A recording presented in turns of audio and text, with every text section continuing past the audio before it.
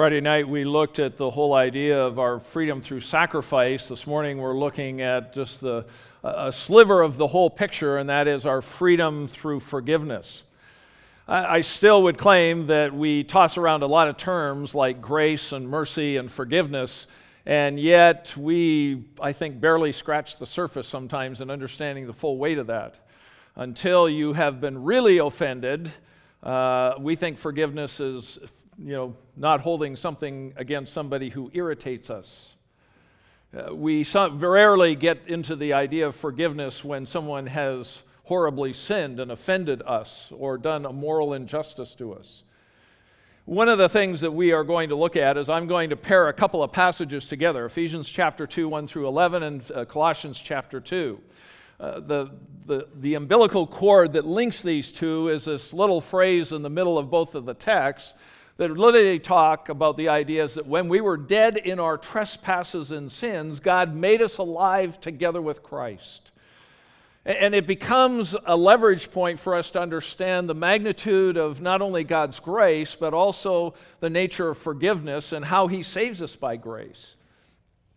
Forgiveness is not a simple little, God's going to ignore something. It isn't just sort of pushing it out of the way or whatever. The very nature of forgiveness means that the cost of sin has to weigh into the equation. And often we are our best advocates in that we think that we're basically good. We understand a few of the things that we struggle with that may hurt other people.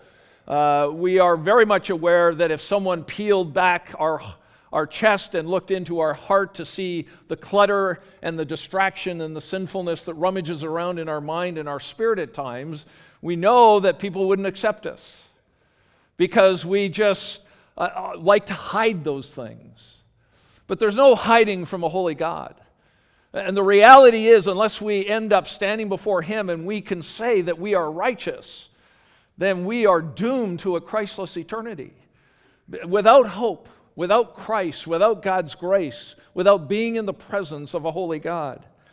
And so this morning I want to walk us through in very general ways Ephesians chapter 2 and Colossians chapter 2 to just kind of remind ourselves of the nature of Christ's death and resurrection is that God offers to us, among other things, that He forgives us for our debt. He rescues us from ourselves. And yet that's only the beginning of the journey. Ephesians chapter 2 begins this way. And you were dead in the trespasses and the sins in which you once walked, following the course of this world, following the prince of the power of the air, the spirit that is now at work in the sons of disobedience, among whom we all once lived in the passions of our flesh, carrying out the desires of the body and the mind, and were by nature children of wrath, like the rest of mankind. It's not a real positive way to start the day, but that's the reality of it. And then he goes on, and then as most pastors and preachers will say, one of the greatest words in this text is the word but.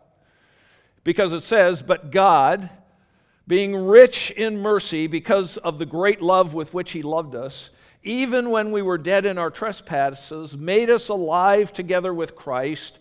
By grace you have been saved, and raised us up with Him and seated us with Him in heavenly places in Christ Jesus, so that in the coming ages He might show the immeasurable riches of His grace and kindness towards us in Christ Jesus. For by grace you have been saved through faith, and this is not of your own doing, it is a gift of God, not as a result of works, that anyone should boast. For we are His workmanship, created in Christ Jesus for good works, which God has prepared beforehand, that we should walk in them. You know, one of the big struggles of our culture is just the idea of thinking we're basically good. And we only measure that based on ourselves or comparing ourselves to other people. And when we do that, we always find people who are badder than us because that makes us feel better. But there's no such thing as the Scriptures. It's pretty clear that from this text, there is a state of spiritual deadness that is the common factor in every human being that has lived and is living and will continue to exist throughout time and eternity. Well, the eternity part, maybe not, but time. And before I step into the nuances of the text, I do want to remind you, as we think about Easter this morning, about one of the final things that Jesus said when he was on the cross, just to kind of put a context to this, because one of the statements as he was being mocked and ridiculed and hung up on this cross and brutalized in so many different ways was these remarkable words in Luke chapter 23 where Jesus said, "Father, forgive them. They don't know what they're doing." Now, we could spend a lifetime considering the implications of a statement where someone who is being crucified and butchered and spit upon and nailed to a cross would then actually have the audacity in our thinking to say, "Father, forgive these ones who are treating me with such moral evil that instead of begging God to slaughter them all and to eliminate these horrible human beings who act so evil, that he says, Father, forgive them because they don't know what they're doing." If that doesn't get your attention, you need to hear the gospel. And the gospel is that Christ, as we read in Isaiah, was butchered because of the sinfulness of our lives and humanity. He wasn't butchered because of his own sin. He was pure and clean and righteous and holy in every sense of the word. He was the perfect Lamb of God slaughtered on our behalf. And yet in the midst of that kind of brutality, that incredible abuse, he is one who calls out to the Father, "Father, forgive them. They don't know what they're doing." And to be quite honest, I still don't get it. It is beyond, I think, our comprehension as human beings. And the reason we know that is because we can have someone that will say something to us and tick us off, and we never forgive them. We'll avoid them like the plague. Some people are more sensitive to that than others. But to use this as the backdrop of what Paul is talking about in Ephesians 2 and Colossians is staggering. And even as Christians, we struggle with, or ought to probably struggle with the reality of what Christ says. Hung up between two thieves who clearly deserve punishment, who were butchered, and even one of them at some point ridicules Jesus to say, "Listen, if you say who you are, get us off of this thing." And Jesus was only good for him about what he could do for him in getting him out of his present predicament. But that's who Jesus is to a lot of people. All that they want Jesus to do is get them out of their current circumstances, their current bad choices, their current predicament.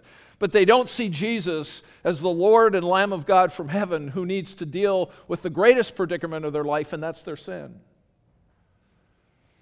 And so as we wander through this, we need to understand that God has forgiven us a debt that we could never repay. And if I do nothing other than remind you of that, I feel like it's a success because the scriptures really can speak for themselves. But I want to come back and remind you briefly of our failure as human beings before God as you look at it. We are dead in our trespasses and sins in which you walked. We followed the course of this world. We followed the prince of the power of the air, which is likely a reference to Satan, who is, the scriptures say, is the god of this world. He kind of holds sway over humanity. Doesn't mean everybody's demon-possessed. It doesn't have that sense of it. But he influences this ongoing sense of personal self-reliance and rebellion against God. We don't need him. He's just a spiritual crutch. I can handle life on my own. I want to leave my own legacy. I control my own destiny. I don't need something like God. And all of humanity is, in a sense, is in this state of being dead in our trespasses and sins. We live according to the passions of our flesh. We carry out the desires of the body and our mind. We are by nature children of wrath. That doesn't really sound like we're basically good. And one of the great deceptions of our world is that we think people are basically good. And it's simply not true if you rely on the scriptures to tell us anything.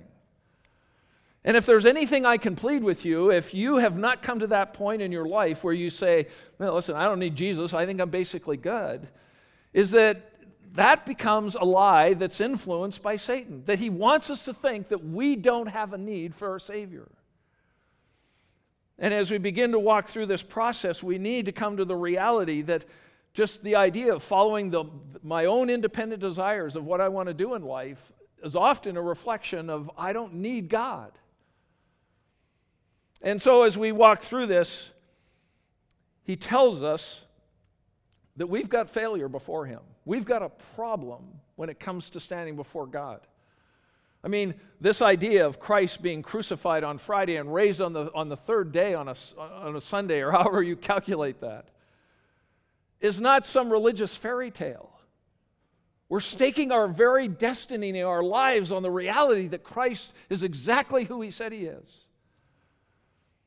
And to rebel against that, I believe, leaves a person without hope except for what they can manufacture for themselves. And so as we look at this reality, we see, first of all, this whole list of our failure as human beings, whether we think we're basically good or not. But then he comes back with this statement about what God does. In spite of even Romans telling us that we're ungodly and we're weak and we're enemies of God, in all of that, God, he says here, makes us alive together with Christ. Now, he's doing a big overview because he doesn't do that for everyone. In fact, John 3:16, one of the most basic and simplest verses in all of the scriptures, says, "For God so loved the world that he gave his only begotten Son," but then he puts a condition on it. It doesn't mean God accepts everyone because he loves them. It's only if you believe in him, you will not perish. And I have said this a time and many times, and I'm sure many of you are becoming nauseated by me saying it so many times. But we have to remember that God's love is not defined by the way we define love. We define love as that if you love me, then you accept me. God's love says is, I loved you to the point that I sacrificed my own son. The issue isn't whether he accepts us, because he doesn't accept any of us the way we are. It's only when we surrender to him and bow the knee before Christ and we receive him into our life that God then forgives us and removes us from his judgment, and he adopts us into the family of God and gives us the righteousness of Christ, and then we are accepted by God. But I don't believe the scriptures talk about universalism, like just because Jesus died, now everybody is going to get to go to a better place. And it is a horrendous risk to trust that. And so he follows this and says, we have been raised up with him and seated in heavenly places for those who've trusted Christ, that God might show the immeasurable riches of his grace in his kindness. And so as we walk through this, I want to get to the details, but I also want to link this to Colossians chapter 2, because it'll make a very similar statement. In fact, let me read it for you. And there's a little bit of wording that's different, but it's the same thought. Who were dead in your trespasses and the uncircumcision of your flesh, made you alive together with him. But then instead of saying in this particular text, for by grace you've been saved, you'll notice that he says that you have been forgiven all of your trespasses. And so the reason God makes us alive is because of God's forgiveness. That he poured out his judgment upon his son, and we'll look at the details of that. But then he goes on, and he's going to explain that he makes us alive together with him because he forgives us all our trespasses. And then when he gets to 13, he really makes a statement by saying he's canceled the record of debt that stood against us with all of its legal demands. Then he set aside, nailing it to the cross, he disarmed the rulers and authorities and put them to open shame by triumphing over them. That's a wad of forgiveness. That's an enormous amount of things that God does for us in the act of forgiving. He not only removes us from his judgment, but he also changes some other things. The word forgiveness, and this is explained as being canceling our debt. Literally, it means to wipe something away. One of the great, if you're looking at it literally, it's used in the most common way to wipe liquid off of a table or something. Revelation chapter 7, verse 17 is this great, wondrous text out of Revelation that says, "For the Lamb in the midst of the throne will be their shepherd, and he will guide them to springs of living water, and God will wipe away every tear from their eyes." That's the hope for all those who've put faith and trust in this Jesus who was butchered and crucified and raised on the third day. Then in spite of all the suffering and the agony and the struggle of this life, we know that someday we are going to be in as it were, the city in the kingdom of God, where Jesus himself will be that living sacrificial lamb who will shepherd us and take us to living waters, and we will never shed tears again. We will never undergo the suffering and the agony and the hardship that this life affords. And so he's going to cancel, he's going to wipe away the debt that we owe him because of our transgressions. But you'll notice that it says it's a debt based on law. He set aside the record of debt and its legal demands. Now, it's very hard to know all the nuances of this, but it's basically internal and external. When you read through Romans, it's interesting that even those who don't care about God at all, God has created them in his image, so they have a conscience that can either affirm or condemn them of actions that they do, so that they have a moral compass. And there's someday that people who think they're basically good, that when they stand before God, God's going to say, listen, even your own conscience condemned you of certain things that you did. And by rightfully being a righteous judge, we are condemned because we can't live perfectly. There's a ministry, and everybody has different feelings about ministries. His name's Ray Comfort. He has this Living Waters ministry, and he uses the 10 Commandments to have discussions with people. So listening to his discussions, and when he first came out a long time ago, he was kind of almost offensive. He'd get in people's face and all kinds of stuff. I listened to a little bit of some of his videos the other day, and he's gotten way more respectful, which is pretty cool. But he talks to people, and it basically says, he'll run through the 10 Commandments and saying, have you ever taken the Lord's name in vain? Well, the people he interviews goes, well, yeah. More than once? Yeah. So you've taken his name. Have you ever lied? You ever bore false witness about something? I remember listening to one young man said, yeah, too many times that I can count. And so his statement was, well, if someone lies like that, then what do you call them? Well, they're a liar. They go, well, yeah, I am, but I think I'm still basically good, he said. And then, of course, he talks about don't covet your neighbor's stuff and your wife. And he'll talk about, have you ever committed adultery? Because that's one of the 10 Commandments. They go, well, no, I haven't done that. And then he goes, well, Jesus kind of extenuated that to the idea that if you lust in your heart after a woman, have you ever done that? And of course, he turns all red. And, well, I'm a guy. And he says, so you're a lying adulterer and, all these other things. By your own admission, you've done all these things. And literally, he started sharing the gospel that Jesus is the one who paid the full debt of the penalty of you breaking not only the law of your own conscience, but God's moral law that we even see in the Old Testament. And that you've condemned yourself because even though you think you're basically good, you have a whole history in your life of lusting and lying and cheating and not bearing false witness, and being greedy and all kinds of things that basically condemn us. So the conversation shifts to, well, is that really that bad? I don't know. How bad do you need to get before you're not going to be good? And the reality of the picture here is not to devalue ourselves, because we have infinite value as human beings because we're created in the image of God. But we're not good. We're sinful. We're ungodly. We've suppressed the righteousness of God and exchanged the glory of God to create our own God, and sometimes it's ourselves. That we worship things rather than Him. We worship the creation rather than the Creator. We set our own moral standard rather than submitting to what's right in God's eyes.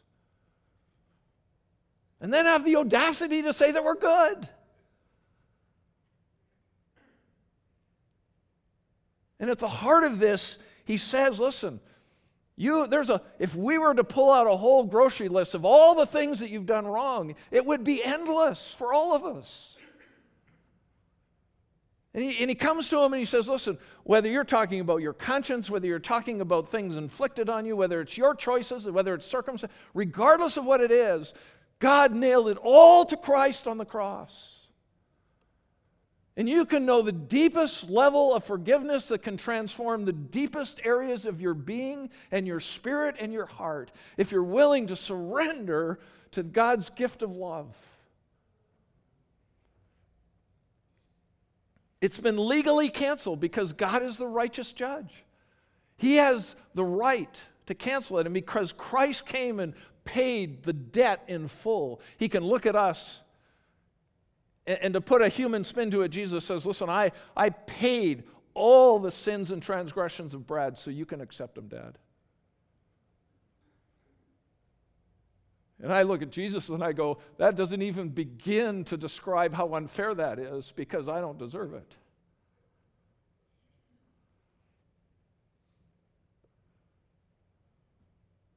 And you'll run into lots of human beings who are on a journey to try to prove how good they are. So they often beat themselves up. I'm a horrible, worthless individual. I'm never going to be good enough. They'll never participate in humanity because I just don't measure up. I've had people tell me I'm worthless my entire life, so I know that God won't accept me. But fortunately, God works on a whole different basis than you and I do.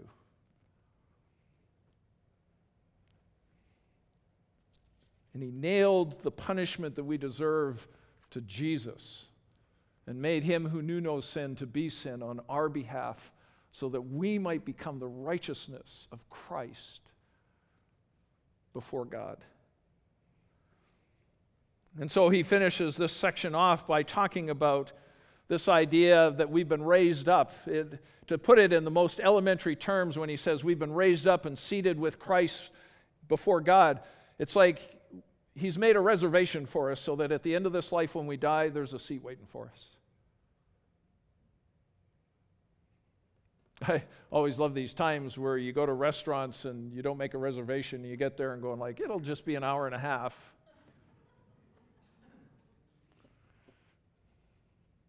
Okay, well, we'll just have to go find a new restaurant because we'll all be dead by the time we get in here. But it's so cool to walk in and there's a lineup of 20 people and you walk up to the front and you say, hey, listen, it's Brad Little, I have a reservation. It'll be 2 minutes, sir, no problem. And it's going to be so nice that when I pass from this life and I stand before the Lord, he's not going to say, you got a reservation? He's already made it for me. Not because of my merits, not because I've done super special things for Jesus, but because I've surrendered to God through faith in Christ, and I've acknowledged that I need more than anything else his forgiveness because I'm not good. And then he says, this is not a participation award. He says that God might show the immeasurable riches of his grace in kindness towards us in Christ Jesus. This is for his glory, not for my success. I get all these benefits and I get to enjoy all that God has done through Christ, and that can empower me to live a life that honors and glorifies him. But he's not doing it for my glory, he's doing it for his, that he might show how incredibly rich and generous that he is towards lost human beings.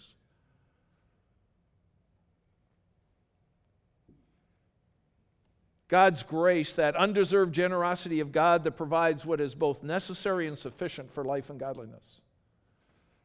God's kindness is that quality of being helpful or beneficial. There's the understatement of the century. He redeems broken human beings that deserve his judgment and wrath and being eternally separated from him, and the benefit we get because he slaughtered his own son and nailed our transgressions to his cross is that we get to enjoy him forever in his presence. I'd say that's a pretty good benefit.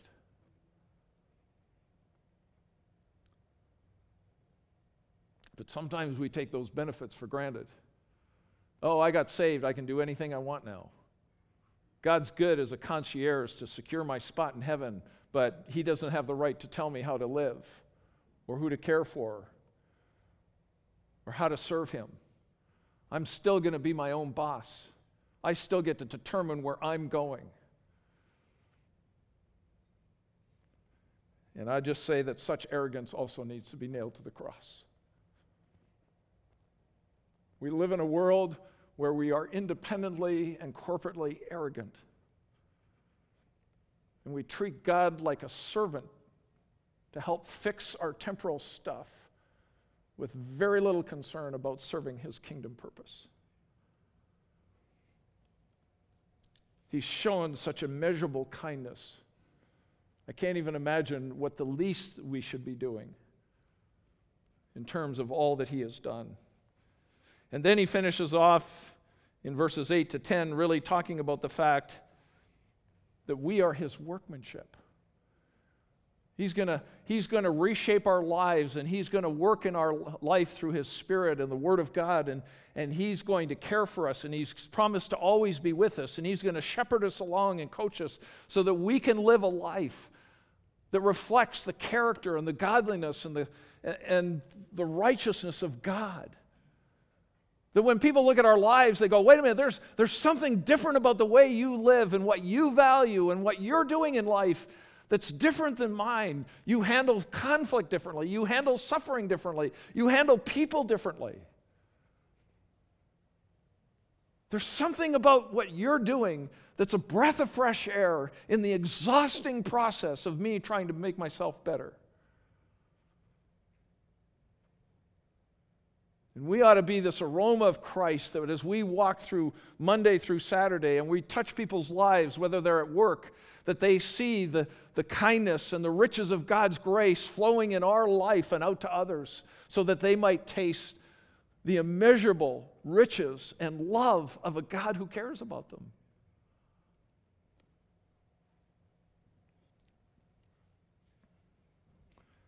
I watched a documentary this morning. I get up early.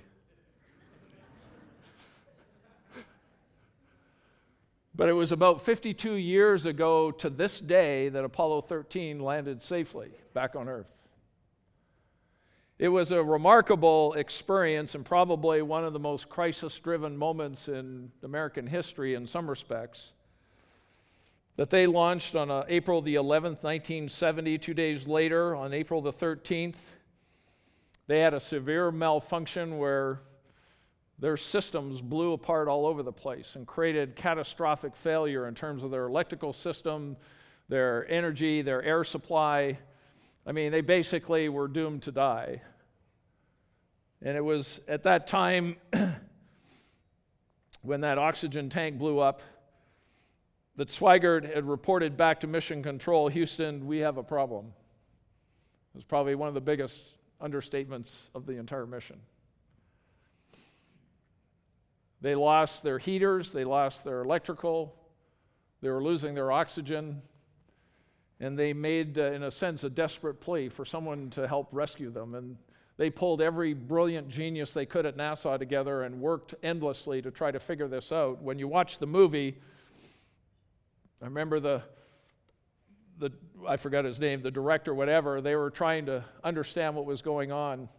And at least in the movie, I don't know the real life thing, he says, everyone was despairing and what are we going to do? And the logistical problem solving was literally off the charts. And he spoke up in the middle of the meeting and he said, listen, this could be our finest hour. Failure is not an option. And they went to work. And they put whatever creative plan they could, and they kept working at the problem, and they worked the problem, and they did everything they conceivably could, and it was literally a miracle that they were able to pull that together.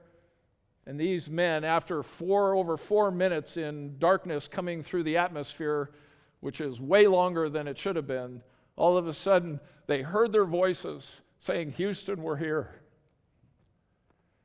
And as I thought about that, they called it the most successful failure they'd ever had. because they had their plans. They were going to land on the moon. They were going to make a successful landing and sort of be the first ones there, as it were. And they were barely able to get out by their lives. When Adam and Eve sinned, the basic SOS beacon that went back to God is, God, we have a problem. And there's no way that they could fix it. We can fix it on our own. We have to stop deceiving ourselves that if we just work harder and fix more things, that life will be better. I can guarantee you that you could create the greatest paradise on earth and still be in hell because you haven't fixed your sin problem. And so God went to work because God said, failure is not an option here. And when humanity is at its worst, and it's in its greatest predicament, and it's at its greatest point of failure that they can never fix, God went to work by sending his own Son. And it wasn't because of anything we did, but God made this declaration that failure is not an option. But it took the sacrifice of his own Son to pave the way back into relationship with God.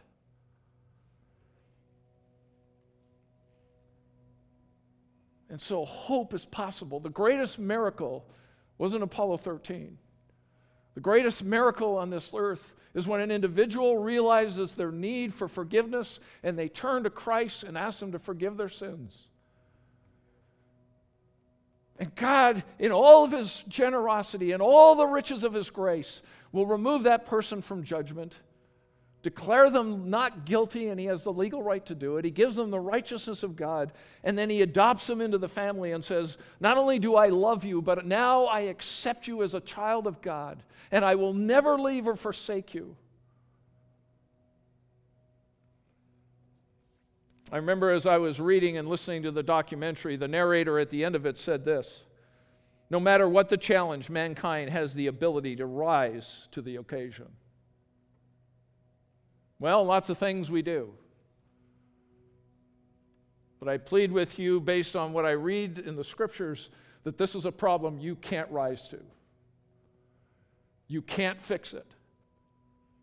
Only Christ and surrendering to him can fix the deepest need of your life and change the trajectory from a Christless eternity to being forever in the presence of the Lamb of God, who will allow us to drink living water and to celebrate his glory and all the riches of his grace forever and ever and ever.